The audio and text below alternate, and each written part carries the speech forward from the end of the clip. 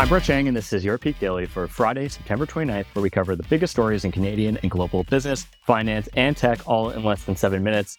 After 25 years of sending DVDs, Netflix is finally closing the curtain on its old-school mail service, Peak Pals. If you happen to be among the fewer than 1 million recipients who subscribe to the service, the company will even let you keep the final discs as a parting gift.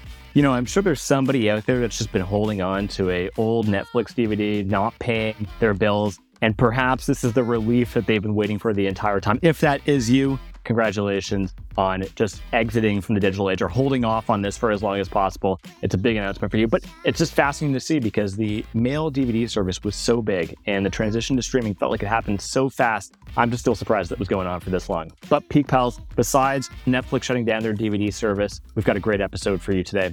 For our first story, why is Costco selling gold bars? For our second story, Canada is all in on EV battery production. And for our last story, the hottest tech launch of the fall.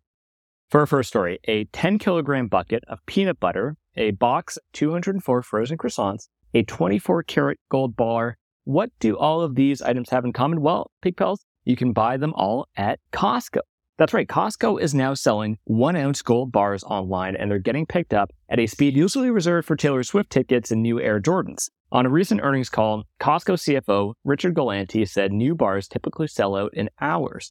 The 24-karat Lady Fortuna Veriscan bars from metal refiner Pamp Suisse will run you $2,679.99 in Canada and are limited to 2 per customer due to high demand. Per some social media users in Asia, gold bars are available in store at some locations. Now imagine admiring your new loot while chowing down on that $1.50 hot dog. That sounds like a dream. And this is all happening because given the purchase limit plus annual Costco membership fees, this is a practical way to make a killing in the gold market. However, having a physical store of wealth like a gold bar can bring peace of mind to people with extreme economic anxiety. A Genesis Gold Group executive told CNBC, bank failures, commercial loans, defaulting, the outlook for stability in the market isn't good, and people want a safe haven.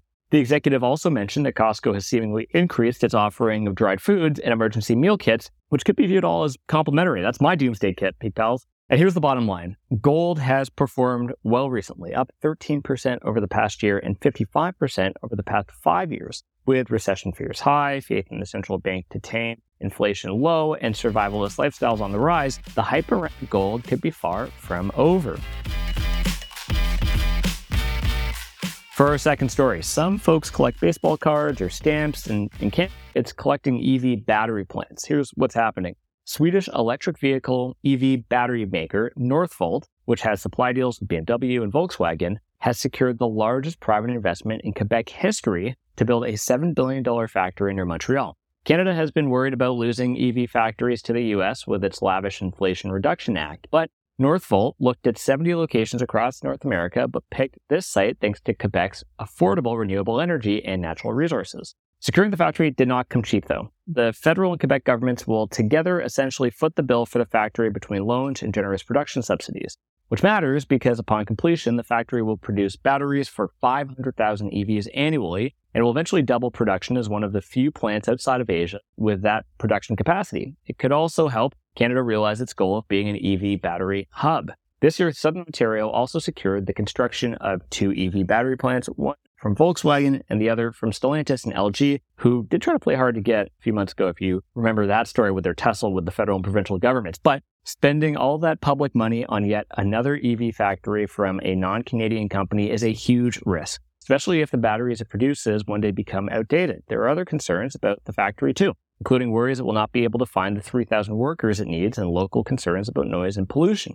But to zoom out, the investment also won't pay off if projected EV demand doesn't become a reality. Volkswagen, now a significant player in Canada's EV battery chain, has begun cutting production of 2 EV models in Germany due to declining European demand.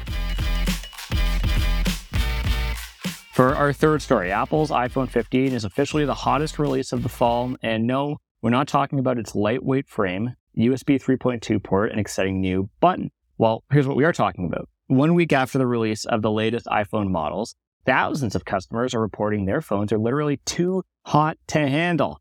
The overheating issues seemingly affect Apple's premium iPhone 15 Pro and Pro Max models, not the base model. Last year was no less dramatic when some iPhone 14 owners reported setting off car crash detection while on roller coasters. The feature was fixed with software updates. And this is happening because analyst Ming-Chi Kuo told the Financial Times that the problem might stem from design compromises in the thermal systems aimed at reducing the phone's weight.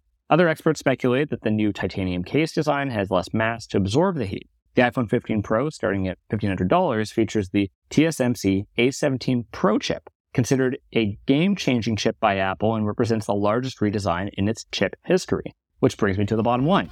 Apple is already battling declining demand for its iPhones this year. Sales were down 2.4% to $39.7 billion last quarter as consumers lead towards Apple's more affordable options and demand shifts to competitive devices like, in China's case, Huawei's Mate 60 Pro.